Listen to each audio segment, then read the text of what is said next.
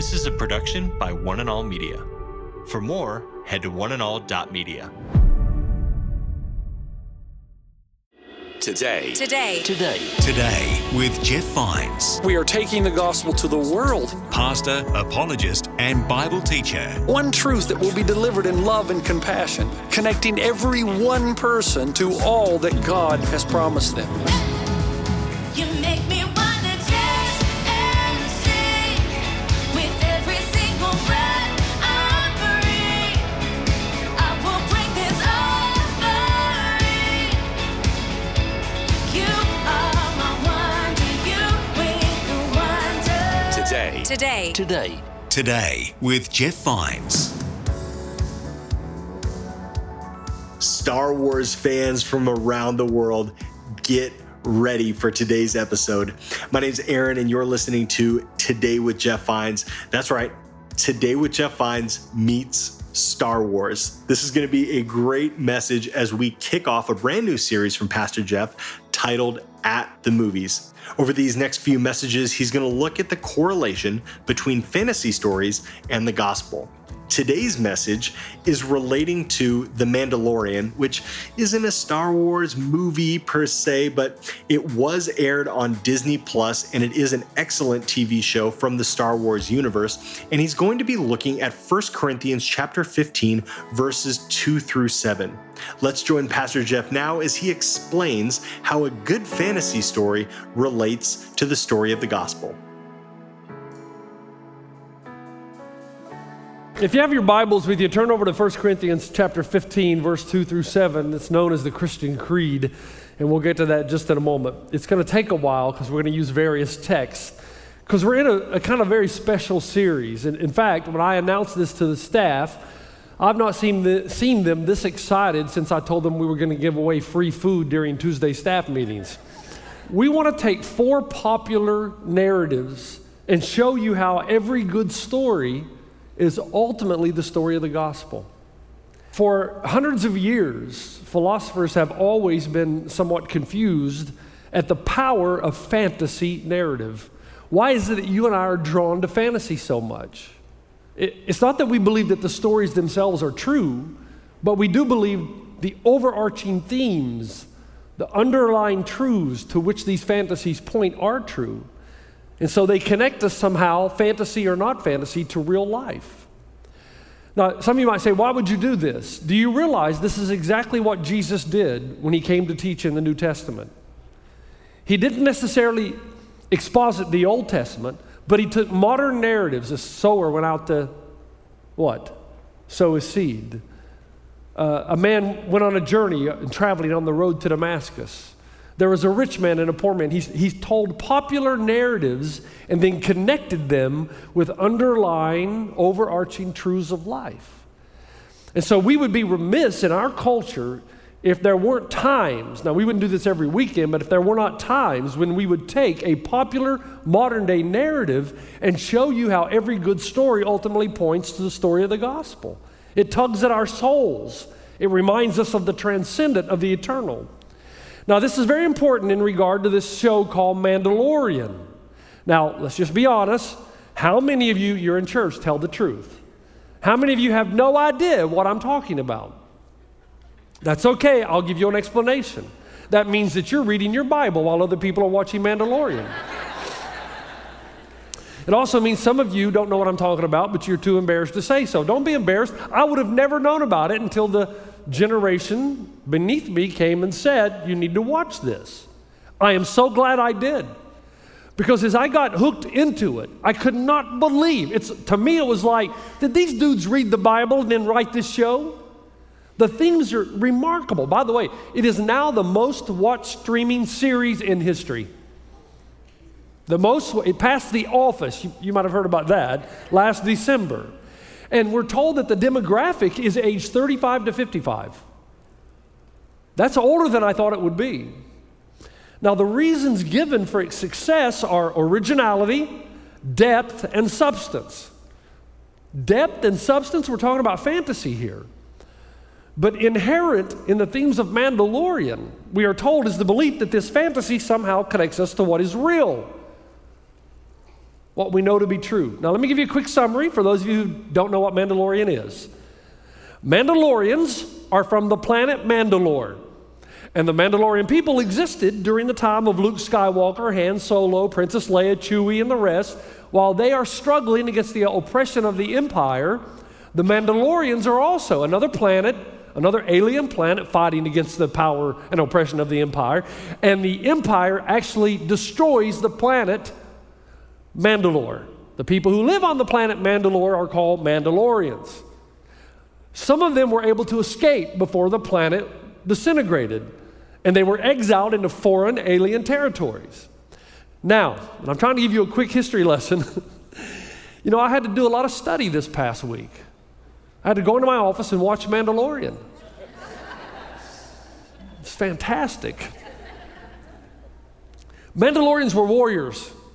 So the only way they're going to be able to survive after the destruction of the Empire is to become either mercenaries or bounty hunters. So, Mandalorian, the series, is a story about the travels of one Mandalorian named Mando. And he survives by hunting down bounty and collecting the cash. Mandalorian's real name is Din Djarin. And forgive me if I sound like I'm 12 years old here, but he has really cool armor and really cool weapons and a really cool car. In fact, I called my son Delaney and asked him if he could make me a car like Mando's. And he said, Dad, hover technology is not quite here yet. So early on, we find Mando, the Mandalorian, discovering and protecting a little foundling, which is an orphan in that language, named Grogu. And Grogu is evidently from the same unnamed alien species as Yoda. He looks like a junior Yoda. He's not junior Yoda. You think he is in the beginning, but he's not. He's just another one of the species. Mando's mission, and the entire series Mandalorian so far has us going on this journey with Mando as he tries to take Grogu, the little alien who is separated from his parents, why we don't know, to take him back home, to restore him. Now, we don't know why Mando feels compelled to do this because he's making a quite lucrative living by hunting bounties and collecting the cash. But suddenly when he meets Grogu, he just forgoes all that and he starts to invest his life in this little orphan alien. And any time you ask the question why he would do that, you're told this is the way. Anytime something happens in this series that you don't know why he's doing what he's doing, you're simply told, this is the way. Because the Mandalorians have a creed, and that creed requires your full attention. You dare not violate the creed, even if it costs you your very life. In fact, when Mando originally meets Grogu, Grogu is a bounty. So he's going to turn Grogu in for the cash. And then he discovers, wait a minute, Grogu is an orphan. So now the Mandalorian creed requires him to give up the cash and to protect the orphan, the foundling, and deliver him back to his home. And when you ask why, we're only told this is the way. Now, this is what I believe makes Mandalorian so attractive. Because the themes of the greatest story that's ever been written, the gospel, are all found in Mandalorian. And I think that's why it captivated me. In fact, do you know that the first Christians were called people of the way? The way. In Acts 24:22, then Felix, who was well acquainted with the way, what's the way? That's what they call Christ's followers, adjourned the proceedings. And he tells Paul he's going to decide his case later on, and he ordered the centurion to keep Paul under guard, but to give him some freedom and permit his friends to care for his needs. So Paul's unwillingness to denounce or live apart from the way landed him in prison many, many times. Now, here's where the message takes that climactic point. You say, why would I want to listen to a sermon about Mandalorian? This sermon is not about Mandalorian. This sermon is going to help you discover whether or not you're the real deal. This sermon is going to help you answer the question, are you truly a Christ follower or are you just a fan of Jesus? And that's invaluable because the Bible says many will say to him on that day, Lord, Lord, did we not? And he'll say, depart from me, I never knew you. And the reason it helps you do that is because as I look at the Mandalorian creed, it's uncanny. Uncanny how similar it is to the Christ Creed. Let me take you through these quickly. Here are the 4 primary attributes of the Mandalorian overarching creed. Number 1, Mandalore says honor is life, for without honor one may as well be dead. Really? What does that mean? Why, if you have no honor, you might as well not live? The dictionary defines honor this way, as integrity in one's belief. In other words, you are who you say you are. You believe the things that you believe because you believe they are honorable. You believe they are honorable because they are transcendent. They are above you. You speak about them, therefore you believe them. You live them, therefore, because you speak them. And if you don't honor your own code, what you say you believe, you might as well be dead. Why? Why? Because 1, it means you're an inherent contradiction. You say one thing and do another, which means that there's really no real purpose in your life. There's no real conviction in your life. There's no real sense of transcendence in your life, because if there was, you'd be living a different way. Therefore, the Mandalorian Code says, your life is shallow and you cannot be trusted, and you cannot be trusted because you truly don't believe in anything. You state it, but you don't live consistently with it. And if you live for nothing other than yourself, you might as well be dead. The second aspect of honor in the Mandalore Creed says that death is more preferable than shame. It would be better to die than to shame the creed. So honor, therefore, is the absence of shame due to living rightly and consistently with your creed. That is the way. As a matter of fact, the Mandalorian Creed, no, we're still talking about the Mandalorian now, not Christ. The Mandalorian Creed says that anything that is honorable and transcendent will require sacrifice. And it will demand allegiance and effort and discipline and diligence in your life. All that is worthy and honorable requires these things, and the weak of will are not worthy to be called Mandalorians. And the Mandalorian Code says it is more honorable to fight and die than to survive through dishonorable means. Did you hear that? And they will tell you this is the way.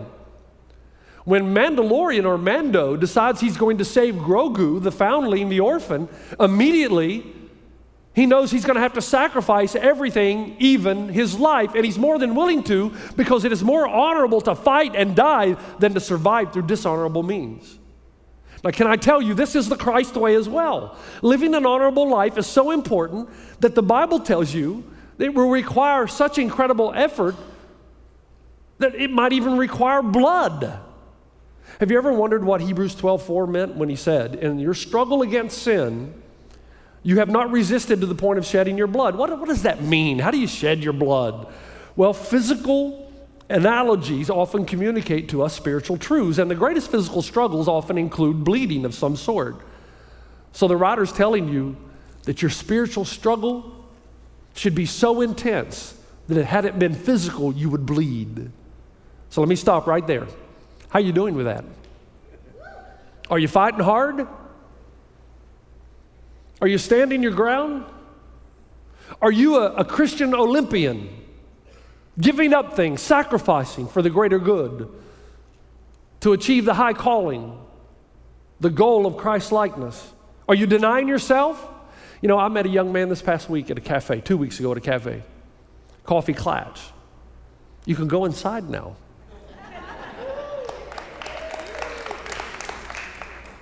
It's been a long time since I've been this impressed with a young man, and actually I had 2 instances. I'll tell you the second one later. He didn't have a cell phone. Who doesn't have a cell phone in their mid-20s? I said, dude, I can't get a hold of you. You're the hardest guy to get a hold of. He said, no, Pastor Jeff, you're the hardest guy to get a hold of. I said, well, how do I get a hold of you? He said, well, I don't have a cell phone, so you'll have to call my home phone. People still have those, I guess. Or you'll have to email me. He said, because I don't carry a cell phone. I said, why? He said, because I have a problem with pornography, and if I have a cell phone, I know I'm going to be tempted. You gave up your cell phone for something greater? I said, but you said you had a computer. He said, yes, but we keep it in the living room where everybody can see when I'm on it. Wow. You say, well, Jeff, if I'm saved by grace, why should I try so hard to be holy? And here's the answer: in order not to bring shame to his name. My concern in our culture is that we have replaced honor with transparency. We think it's okay to violate our code, the Christian creed, as long as we reveal that we're disappointed in ourselves and wish we could do better. So if I'm honest with you as a pastor or whatever, and I say, I really struggle with these things, and you come up and say to me, Pastor Jeff, thanks for being so transparent, but there's not any change or effort, that's not transparency, that's just spiritual laziness. That's not honor, that's weakness. Transparency is only honorable if our intention is to let each other know what we struggle with so that we can iron sharpen iron, so we can hold each other accountable and pray for each other as we pursue that which is good. It's meant to honestly identify with others and our struggles that we can help each other. Can you imagine two transparent Olympians, okay? Two transparent Olympians.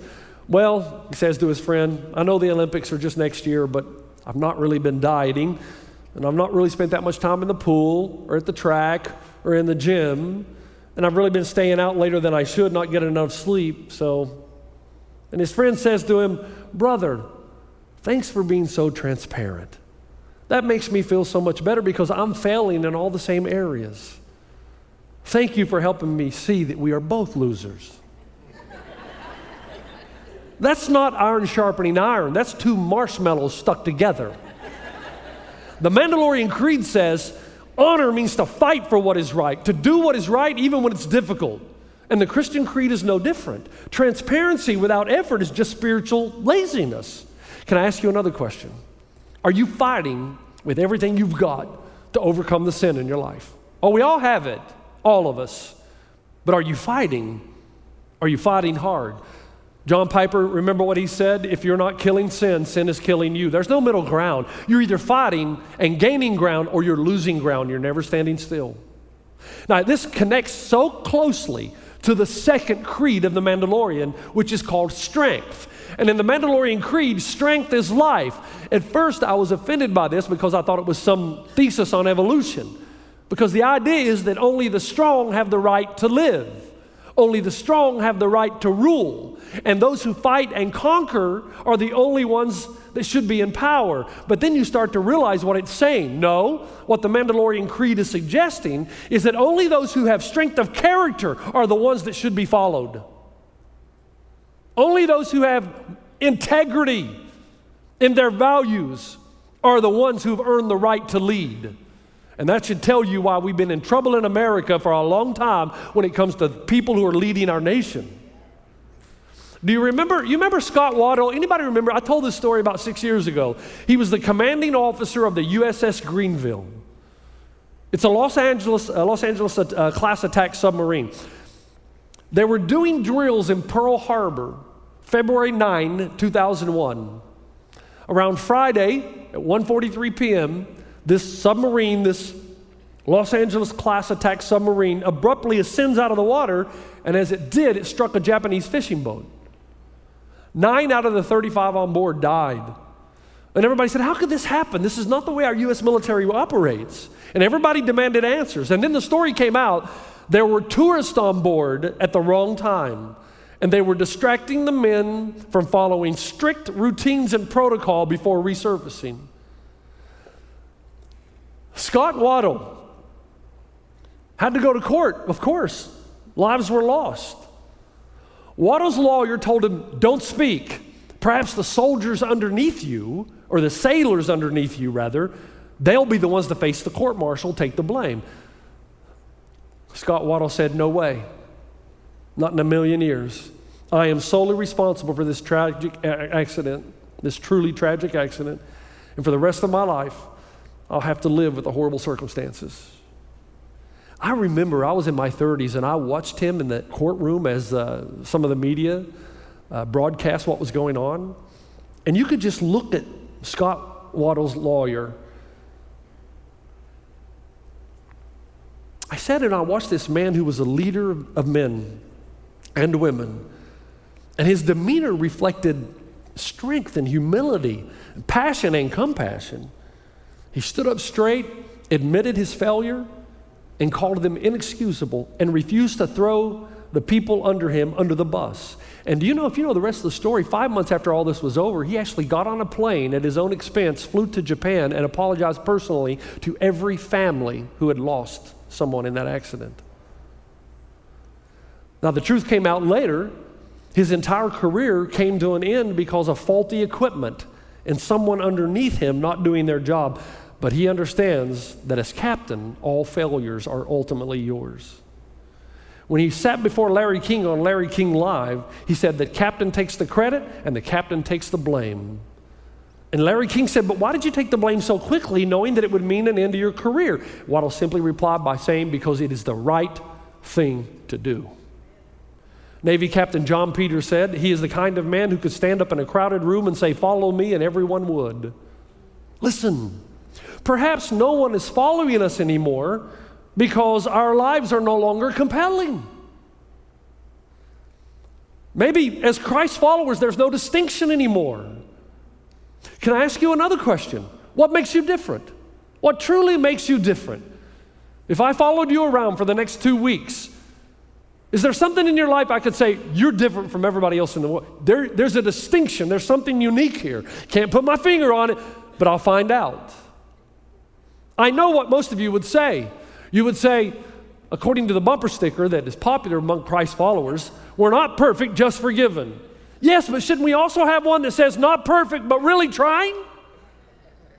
Isn't there effort involved in this because of the Christian creed and because how important it is? Paul told the young Timothy, 1 Timothy 4:12, let no one despise you for your youth, but set the believers an example in speech, conduct, love, faith, and purity. Sometimes young people will come and say, Jeff, I just want to be respected by the older age group. I say, fine, here's how to do it. Be an example in speech and conduct and in love and in faith and in purity. Ephesians 5, therefore be imitators of God.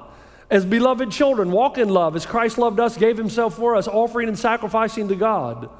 But sexual immorality and all impurity or covetousness must not even be named among you as is proper among the saints. Now notice how he goes from sexual immorality, which you and I put on a high scale, to this. Let there be no filthiness or foolish talk nor crude joking, which are out of place, but instead let there be thanksgiving. For you may be sure of this, that everyone who lives or everyone who is sexually immoral or impure or who is covetous or that is an idolater, someone who pursues something of the world above and beyond God, has no inheritance in the kingdom of Christ and God. Wow. We are supposed to be so different that our lifestyle is so compelling that we have earned the respect and the right to lead culture into the paths of righteousness. You say, well, Pastor Jeff, nobody's perfect. We're not looking for perfection, just distinction, difference. I had another young man, same cafe. It's one of those young men that you meet that you think, you know, my schedule is jam-packed, but if I was ever going to mentor someone, it's this guy. Because you see so much potential, so much potential. And he looked at me across the table and he said, Pastor Jeff, I just want to be honest, I'm struggling because why do I not see transformation in people who call themselves Christ followers? You see what he's saying? He said, why? I'm a young guy and I have all these older people telling me about Jesus, but I don't see Jesus being mimicked in their lives. So they say they have the Spirit of God in their lives, but I don't see any transformation. What's going on? And I looked at him and I said, remember what the Bible teaches. There's a big difference between a Jesus fan and a Jesus follower. A lot of people think Jesus is a really cool guy and he taught some really good moral things. But the idea of giving your entire life to him, making him the Lord of your life, you say, he is my authority. I live by the Christian code. The way he tells me to live is the way I live. I may not be perfect, but I pursue it with the deepest of my passions. There's a big difference between those two people. And remember also, the Bible says there is a way, and the way is narrow. You've been listening to Today with Jeff Vines. Thanks for joining us. Next time, we'll bring you the rest of this message from Pastor Jeff. If you're in the Christian creed, it says that you live and you work for the purpose of improving the lives of others. Now, there's nothing wrong with enjoying moments with your family, special moments of vacation, travel. That's not the point. Your ultimate point should be to look for opportunities to improve the lives of someone else. What's the only thing Jesus didn't have in heaven? You and me. So he gave all that up to come and get us. You can listen to more messages like this. Just search for Today with Jeff Vines wherever you listen to podcasts. You make me wanna dance and sing with every single breath I breathe. I will bring this over